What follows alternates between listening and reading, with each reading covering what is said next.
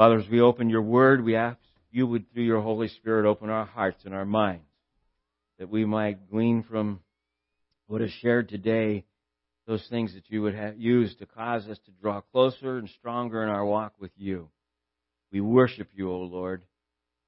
You alone are worthy of our praise. In Jesus' name, amen. You may be seated.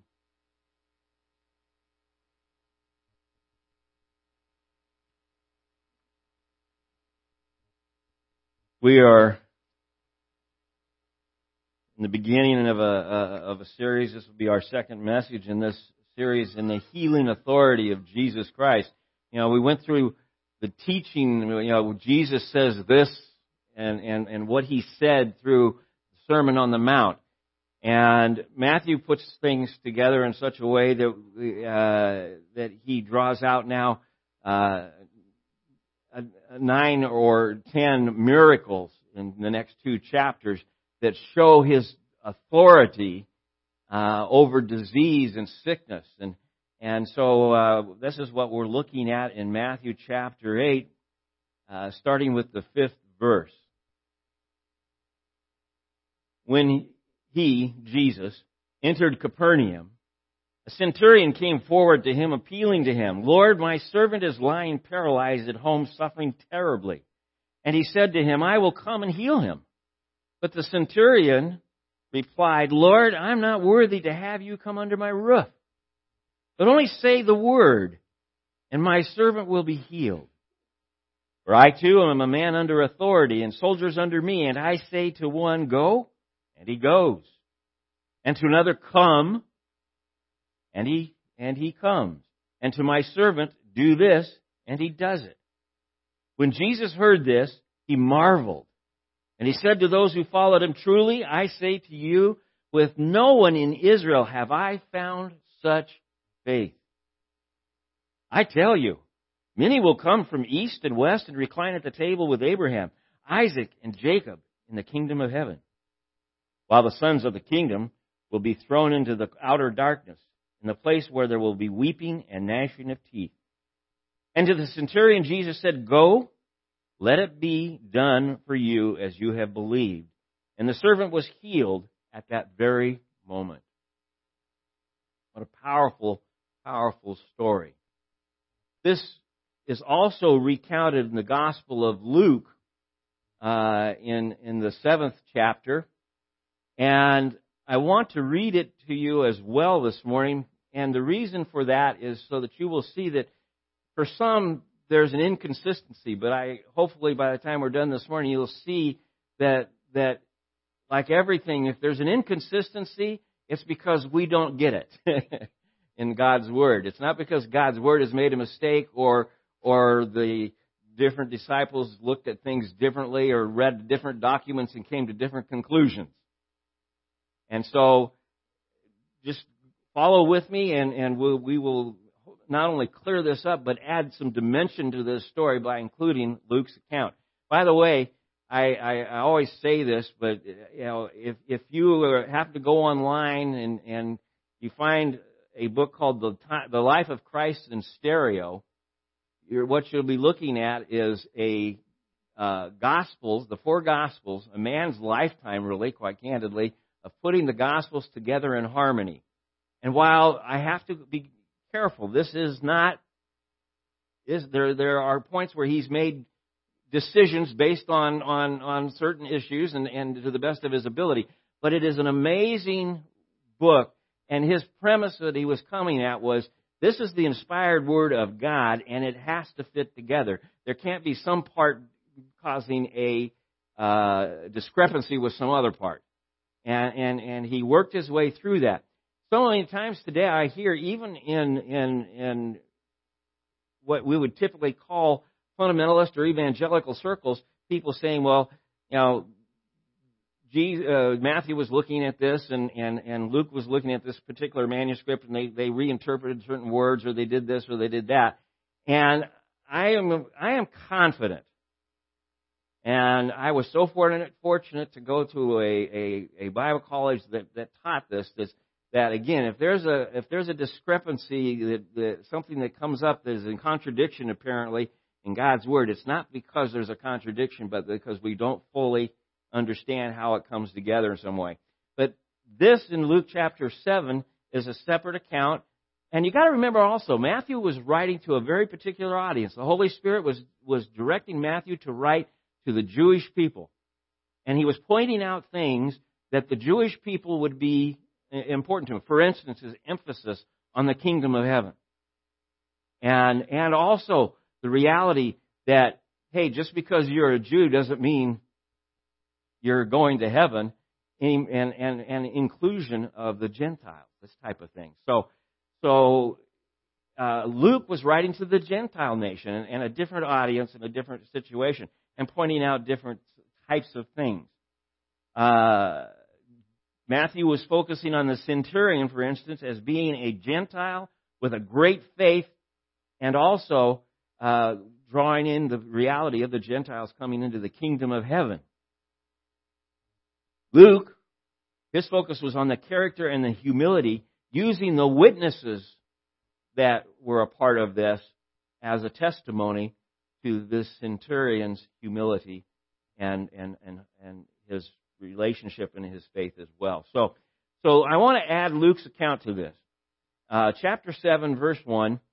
After he had finished all his sayings in the hearing of the people, Jesus entered Capernaum. Sounds familiar so far. Now, a centurion had a servant who was sick at the point of death, who was highly valued by him. When the centurion heard about Jesus, he sent to him elders of the Jews, asking him to come and heal his servant. And when they came to Jesus, they pleaded with him, Jesus, earnestly saying, he, referring to the centurion, he is worthy to have you do this for him. For he loves our nation, and he is the one who built us our synagogue. And I have to stop there for a moment and say, you need to catch, and the reason why it's so important to include this so you can have the full picture, is the reality that this is not anywhere near normal. A centurion soldier would not. I mean, they just weren't particularly fond of being in Palestine in the first place, and they didn't care for Jewish people as a whole, and they really didn't care for the Jewish scribes, Pharisees, and priests, and the elders of the community, because there was always the potential of conflict and problems and stuff.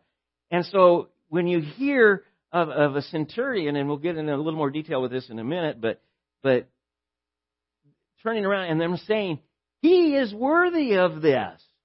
This is the Jewish leaders of the synagogue saying, the centurion is worthy of what he asks for. That is an amazing thing. Because you see, not only did the centurions typically in the Roman legions, the legionnaires, not care for the Jews didn't particularly care for the Romans either. They were occupied. They were occupying their land, and it was one of those things. Jesus says if you're asked to carry somebody's load a mile, carry it too. Well, you see, that was because a Roman soldier could ask anybody along the way as he's carrying his load, maybe going to a new station or assignment or something. But he could turn around and say, "Carry my load," and you would have to carry it a mile. Jesus says, "No, carry it too." Okay. So these guys had, authority, basically in the sense of pretty much a spontaneous kind of control factor. If something was out of control, they were there quickly to put it back into control, according to Roman law, not Jewish law. The other thing that the Romans and legionnaires did, and a centurion couldn't get away from this. The centurion's shield or battle dress covered several emblems, and the emblems were insignias normally of his valor, his duty, the campaigns that he has been in, but almost all of them had some symbolism to Caesar. And their shields had the symbol of Caesar in some way or another. And these were an affront to the Hebrew people because those were, Caesar called himself a god, basically, and these were false gods and stuff. And so there was conflict all the time. I just want you to understand, this is so unusual. He is worthy to have you do this for him, for he loves our nation. And he is the one who built us our synagogue. Now, another thing you need to understand about centurions is that they were paid very well. The average centurion made 200 to 300 denarii, which would be a denarii was a day's wages, depending on the economy. So basically, a denarii a day kind of thing. A centurion entering into his position would get 5,000 denarii a year. He could easily be making 10, 20, 30, 40, or 50,000 denarii a year, depending on how long, how many battles, how many insignias, all the things that went with it, and kind of changing his rank. Okay, and so they had the resources. He may have been saving for a while and just turned around and said, and he built their synagogue for them. And Jesus went with them. And when he was not far from the house, the centurion sent friends, saying to him, Lord, do not trouble yourself, for I am not worthy to have you come under my roof. Therefore I did not presume to come to you. But say the word and let my servant be healed. Now right there, we're in conflict with Matthew. Matthew says that Jesus is talking to the centurion. So far, the centurion's been talking through his emissaries. And he says, I didn't think I should even come to you. Therefore, I did not presume to come to you. But say the word and let my servant be healed. For I too am a man set under authority with soldiers under me. And I say to one, go, and he goes, and to another, come, and he comes. And to my servant, do this, and he does it. When Jesus heard these things, he marveled at him. Again, the same phrase. And turning to the crowd that followed him, said, I tell you, not even in Israel have I found such faith. And then those who had been sent returned to the house, and they found the servant well. Okay, I have to confess, you look at these different things, and I don't know how many different combinations of ways that people have tried to put this together, but I'm one of these people that look for the simplest answer that seems to work. And I was fortunate in finding not only using the life of Christ in stereo, but a general harmony. Let me give it to you, and then read something to you.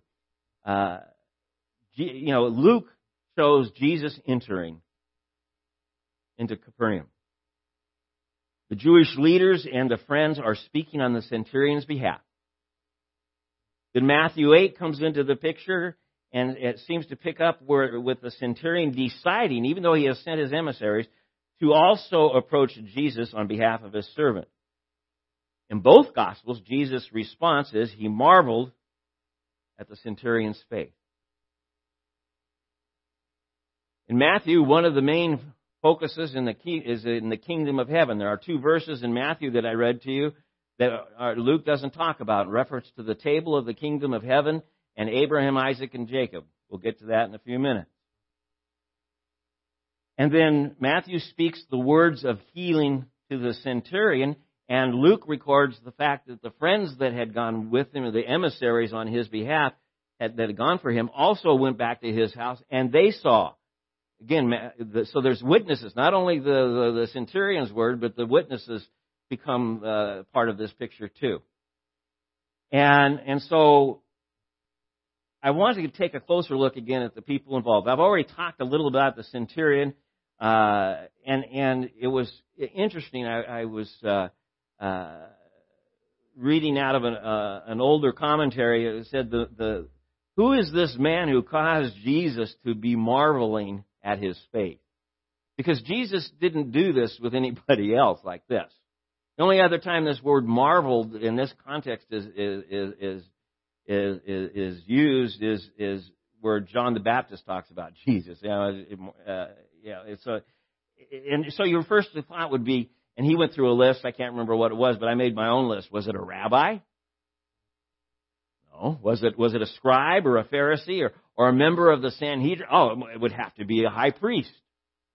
I mean, who else would you? I mean, all the people marveled at the faith of these people all the time. And the answer is no. It was a Roman soldier, centurion. And the important thing about being a centurion is also the reality of who he most likely is. As a Roman officer, as a centurion, he's also, again, don't forget, the occupier and oppressor of the Hebrew people in a general sort of way. He has to enforce the law of Caesar. He was part of a legion. Legion would have 6,000 to 10,000 people. He was part of a cohort, which would have 500 plus people. And he was part of a century, which was 60 to 100 men. Centurion was over the century, or 100 men initially. And so it was that smaller group of men that he would be in charge of. Like I said, he was well paid.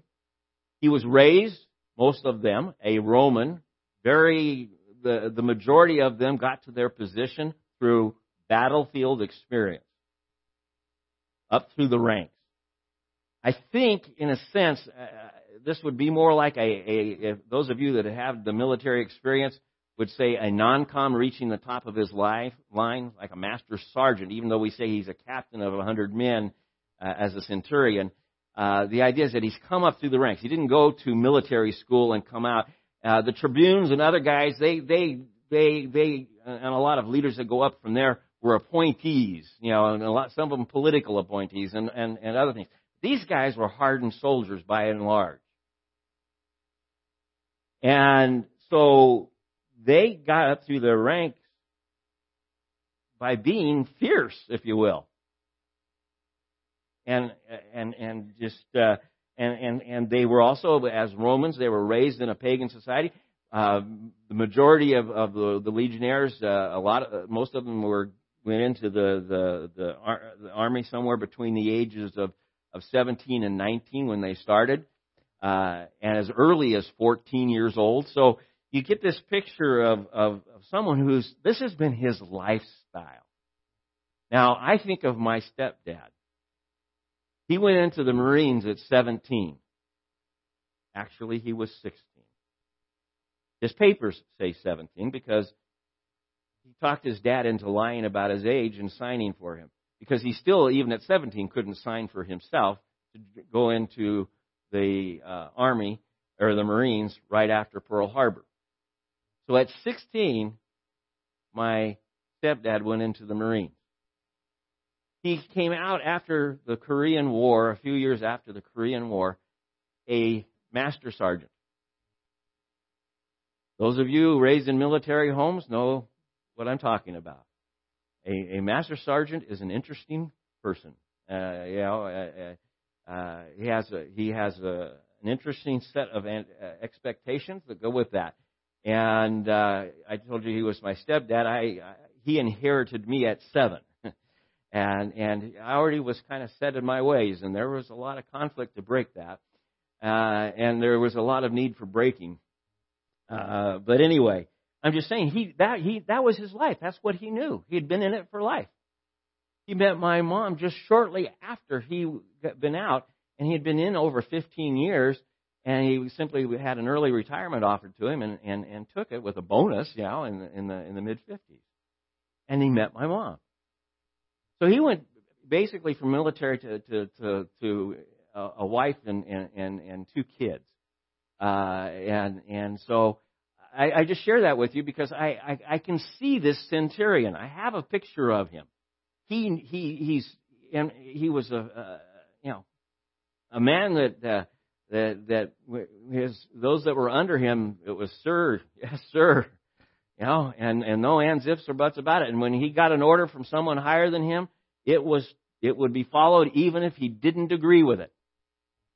It would be carried out to the letter. And there were times my dad said that there were some orders that were given to him that he felt were inappropriate and improper, but he, to the best of his ability, protected his men but led them still into those situations that he had to because of the orders that he was given.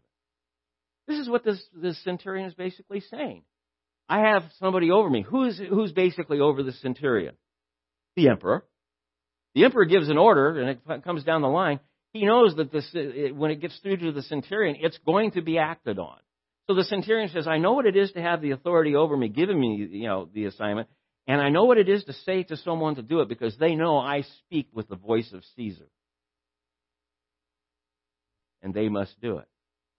So he's trying to say, I understand the chain of command, Jesus, and that's an amazing thing that he's saying there by itself, because what he's saying is, with the words that we come up together with this idea of his faith and his understanding of the Hebrew people and stuff, is that he seems to be implying, I understand that you have said that I do nothing outside of what God has told me to do, and whatever you assign to be done will be done, because God has said it. That's an amazing faith. Jesus has marveled at this faith, because this is not, he hasn't seen this in anybody in Israel, let alone a Roman soldier, a centurion at that. Raised, again, I understand this too, he was raised in a pagan society.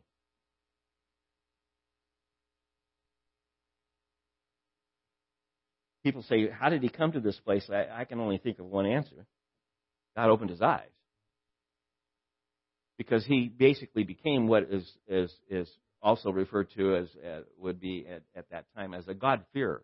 He wasn't a proselyte, but somebody who recognized that there is a God, the Hebrews' God is the one, and he is God.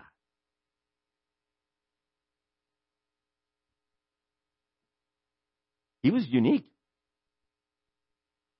I mean, look what the Jewish leaders say about it. He has love for the nation, referring to the Hebrew people. Instead of being belligerent to them and hey, carry my load a mile and all of these kinds of things, he was compassionate to a point of accepting them, even though it might have created a problem a time or two for him. He loved them. And the generosity that he showed them. He built their synagogue. But also within the midst of this is his love for his servant. Now that might have not been quite as unusual, because it got to a point where a centurion would have a young man that has become his servant, who meets him at his needs. When he comes home, the guy is taking care of his military stuff, his armor, and all of this kind of stuff. It's an important person, but most of the time a servant is just someone to be what? Bought and sold and held in his place. But in this case, he says, no, he loved his servant, meaning that he held him in high esteem. He was really, genuinely concerned for him. And then his humility.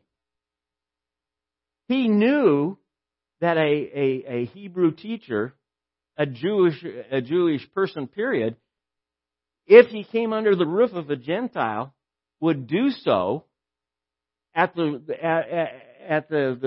response, if you will, of becoming ceremonially unclean. And would have to go through a process to be clean. And so he was showing his humility by saying, instead of ordering Jesus, saying, I'm a centurion, I'm here, you come, he said, just say the words. I know you have that authority. You don't need to come under my roof. I won't require that of you.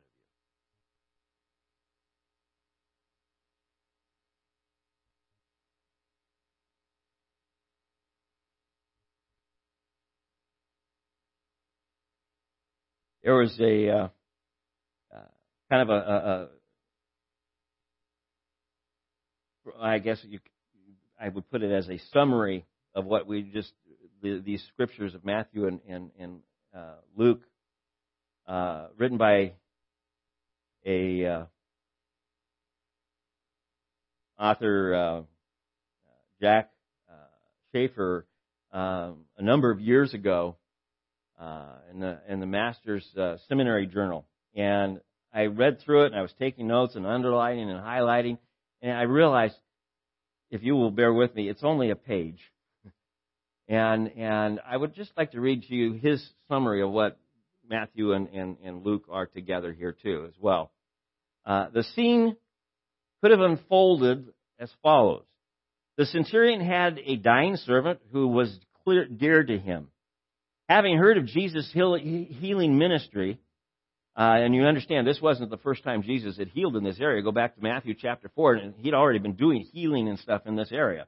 Okay, so, and having believed in him, he knew that the master could heal the boy. Yet the boy was paralyzed by illness and great agony, and unable to be moved. The centurion, being a Gentile and understanding that Jesus was from God, could see himself going directly to Jesus to ask on behalf of his servant, nor having Jesus, could not see himself doing that, nor having Jesus come to his home.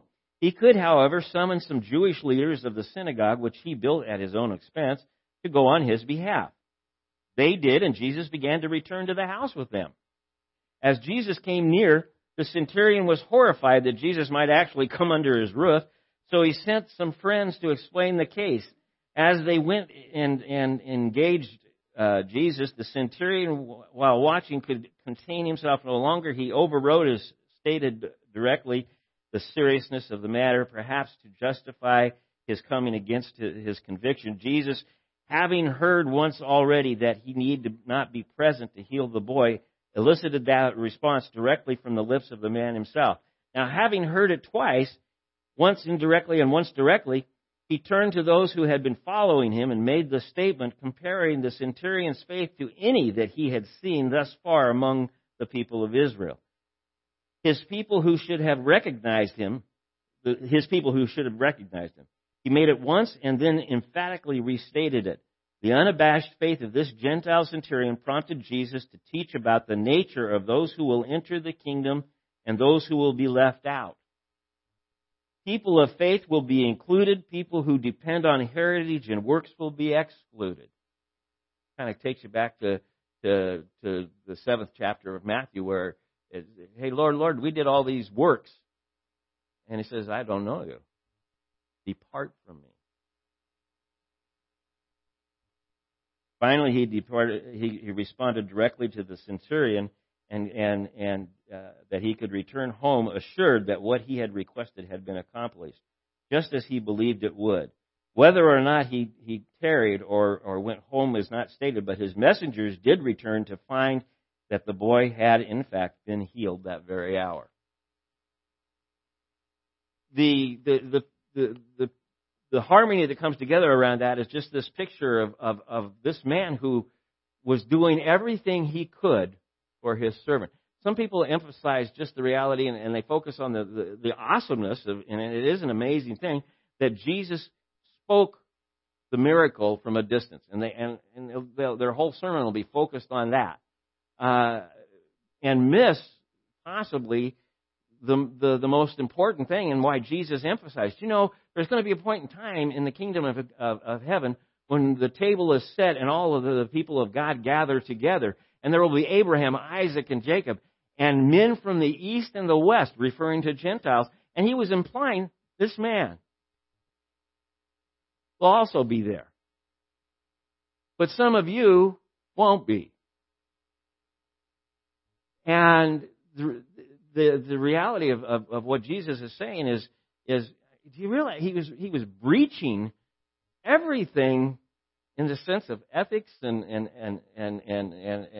tradition here, and acknowledging this man's faith and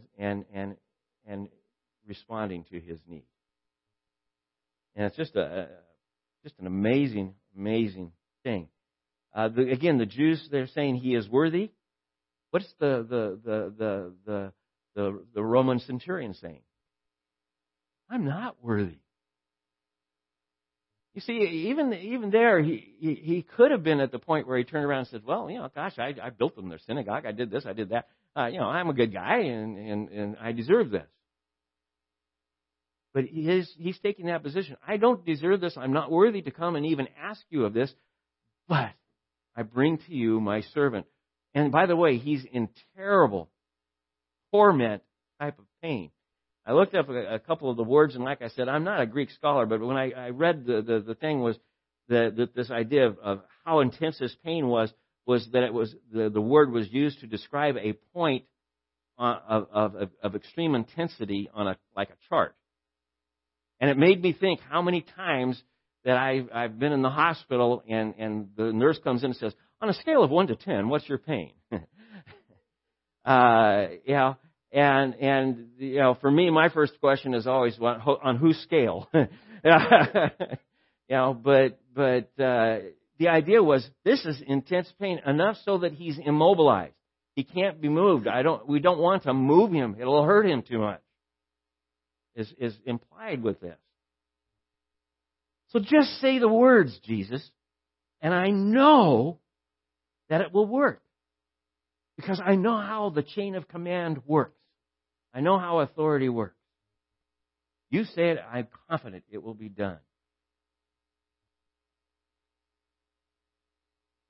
Jesus marvels at the centurion's faith.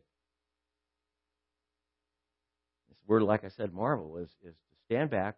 And one person said it kind of like surprise. I don't know that's quite a fair picture, but the idea of marveling is just to sit back and mean that he took the time to think about this man's faith and how amazing it was. And he did so with the understanding of thinking, I have not seen anything else like it.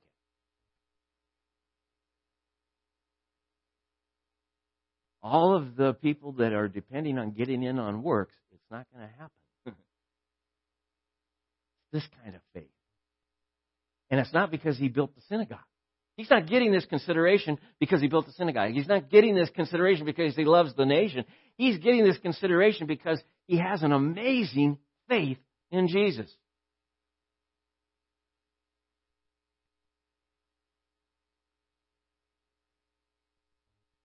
So far as we've looked at Jesus' authority, we've seen there the people being amazed at Jesus as he speaks with authority. We're seeing here now Jesus, using his authority in these senses of miracles with the outcast of a leper, and here with the centurion, a Gentile, a Roman soldier. You see, there's a trend going.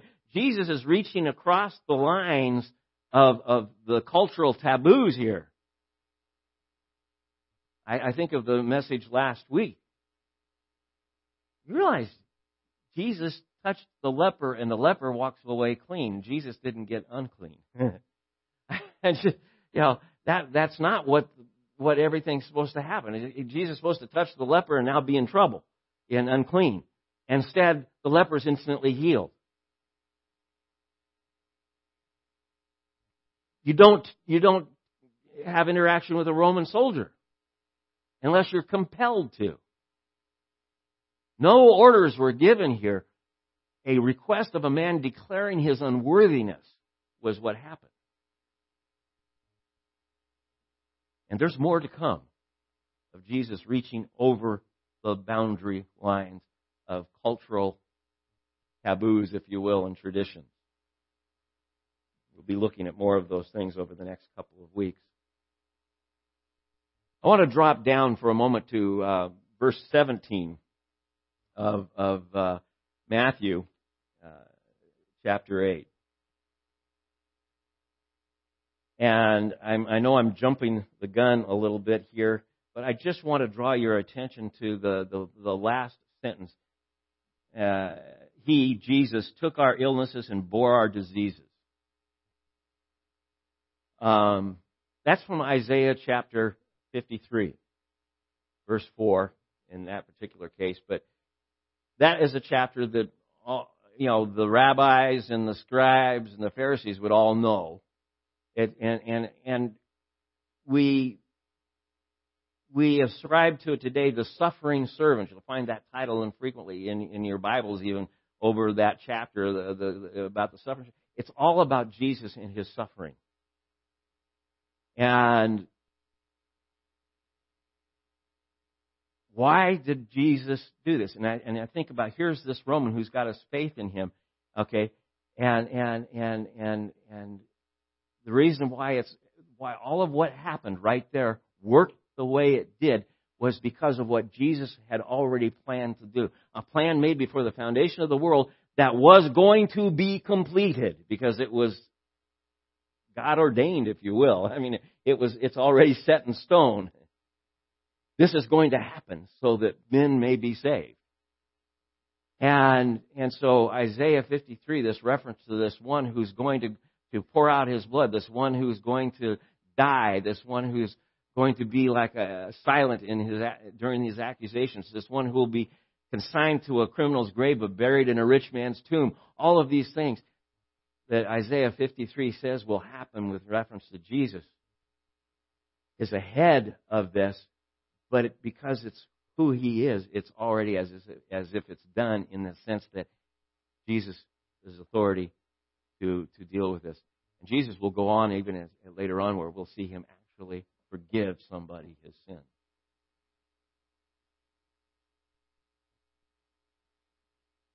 But we need to look and say, why was this necessary?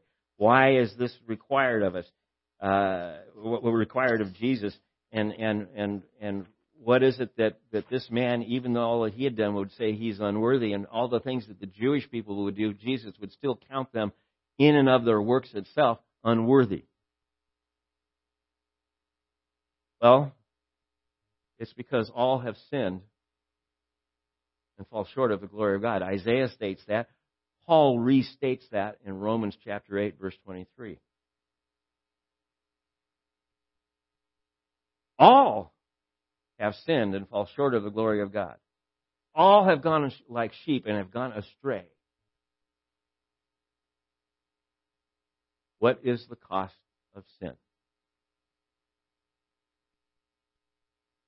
Real simple. Wages of sin is death. What did the Roman soldier deserve? Death. He was right. He wasn't worthy.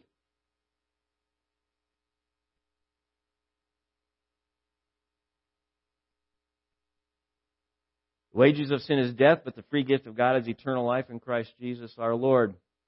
Romans 6:23.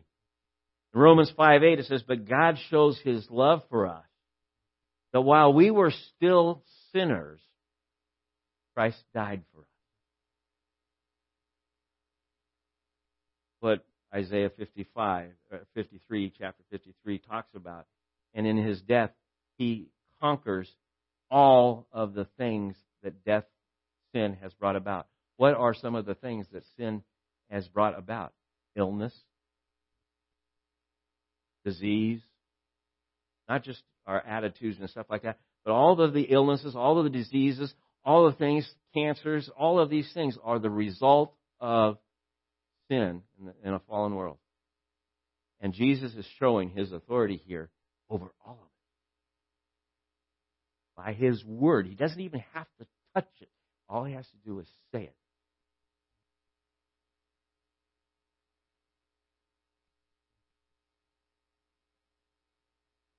I believe that Jesus is acknowledging that this man is acknowledging who Jesus is. Today, we are instructed by Paul as to a way to do that. In Romans chapter 10, verses 9 and 10, if you confess with your mouth that Jesus is the Lord and believe in your heart that God raised him from the dead, you will be saved. For with the heart one believes and is justified, and with the mouth one confesses and is saved.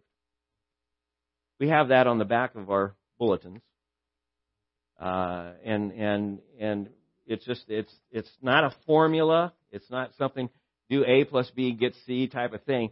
It's a change of heart. It's a change of the way of thinking.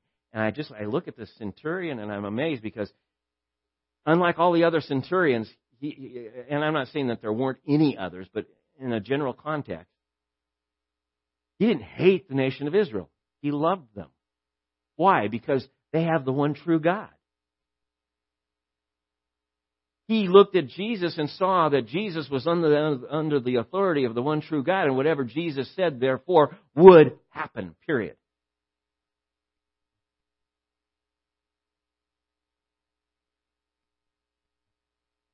And even to the point where he could have claimed, we're the conquerors of your land, give me whatever I want type of thing, to saying, I'm not worthy. You see the Beatitudes here? We went over the Beatitudes first.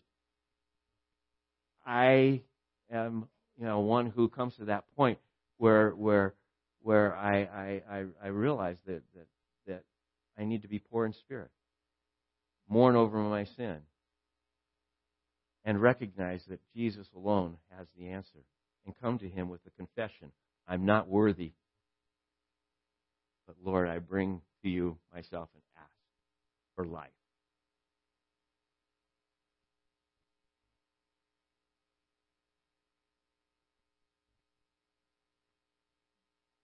Just an awesome picture here that's building, and it's exciting to be able to share together with it.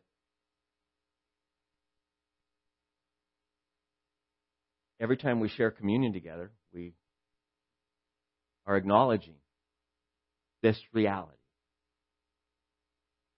Jesus is the only way of salvation. There is no other name under heaven that man can be saved. He is the way, the truth, and the life. No one comes to the Father but through Him. And the reason why is because He went to the cross. Perfect man, couldn't be touched by leprosy. Leprosy ran from Him. Demons couldn't hurt Him. They ran from Him. They were afraid of Him. Jesus, don't send us into the pit, because He had the authority. And He emptied Himself and went to the cross and served us and died for us. That all of us that will confess in our hearts and believe, confess with our mouths and believe in our hearts that Jesus is the Christ, the Lord, the Son of God, will be saved. He poured out His blood to accomplish that. He emptied Himself and dwelt among us in the flesh to accomplish that. The bread is the flesh. The cup is His blood. And that is the picture we have. Would the ushers come forward for pass the communion out until we've all been served, and we'll share it together, and the worship team, please.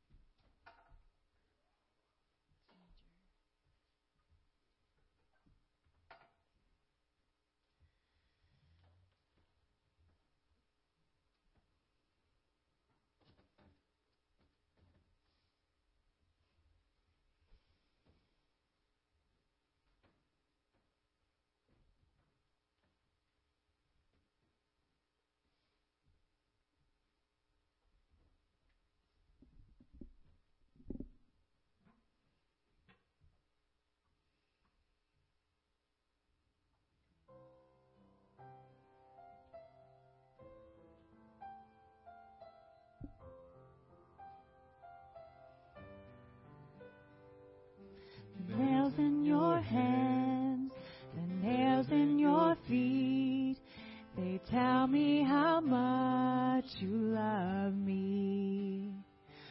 The thorns on your brow, they tell me how you bore so much shame to love me. When the heavens pass away, all your scars will still remain, and forever they will say just how much you love me. So I want to say, forever my love, forever my heart, forever my life is yours. Forever my love, forever my heart, forever my life is yours. The nails in your hands, the nails in your feet, they tell me how much you love me. The thorns on your brow, they tell me how you bore so much shame to love me. And when the heavens pass away, all your scars will still remain.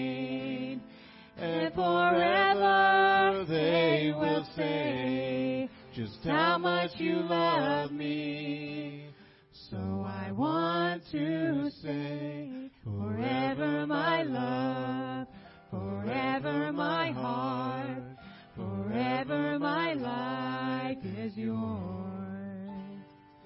Forever my love, forever my heart, forever my life is yours. It's yours.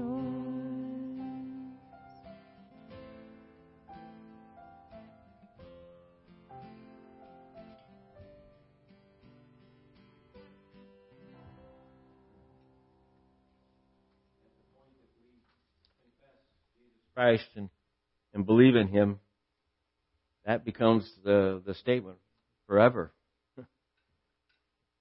It's a forever relationship. It's an awesome thing and you can't, I don't think, can say it often enough, that you can go to the book of Romans and Paul says, and there's nothing created that's going to separate you from this. And it's there, it's real, and it's God's gift to us. We're not saved by our works. We're saved by grace, and that a gift from God. I mean, it's just the whole picture is God started it, and He finished it. And as a result, we rest. And at the supper that He shared with His disciples on the night He was betrayed, He took the bread and He broke it after He had given thanks for it, and He gave it to the disciples. And He said, "This is my body broken for you." And He asked them as often as they would eat it, that they would do this in remembrance of Him.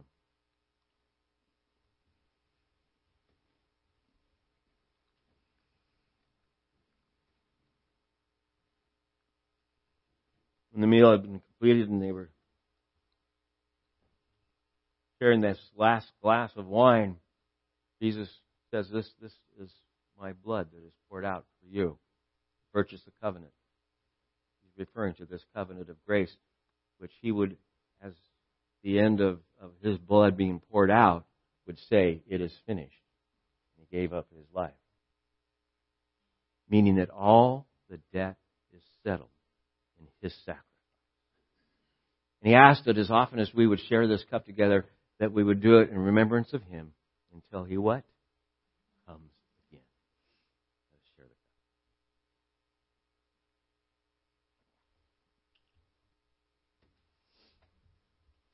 Father, once again, we thank You. Once again, we acknowledge that You alone are worthy of our praise. Once again, we acknowledge that it's our salvation happens through You and no other way. We ask, Lord, that You would go with us. Be with us. Cause us to rest in You. Excuse me. Cause us to rest in You. Lord, give us Your eyes, Your ears to see the world around us. The way You hear it, the way You see it. In Jesus' name.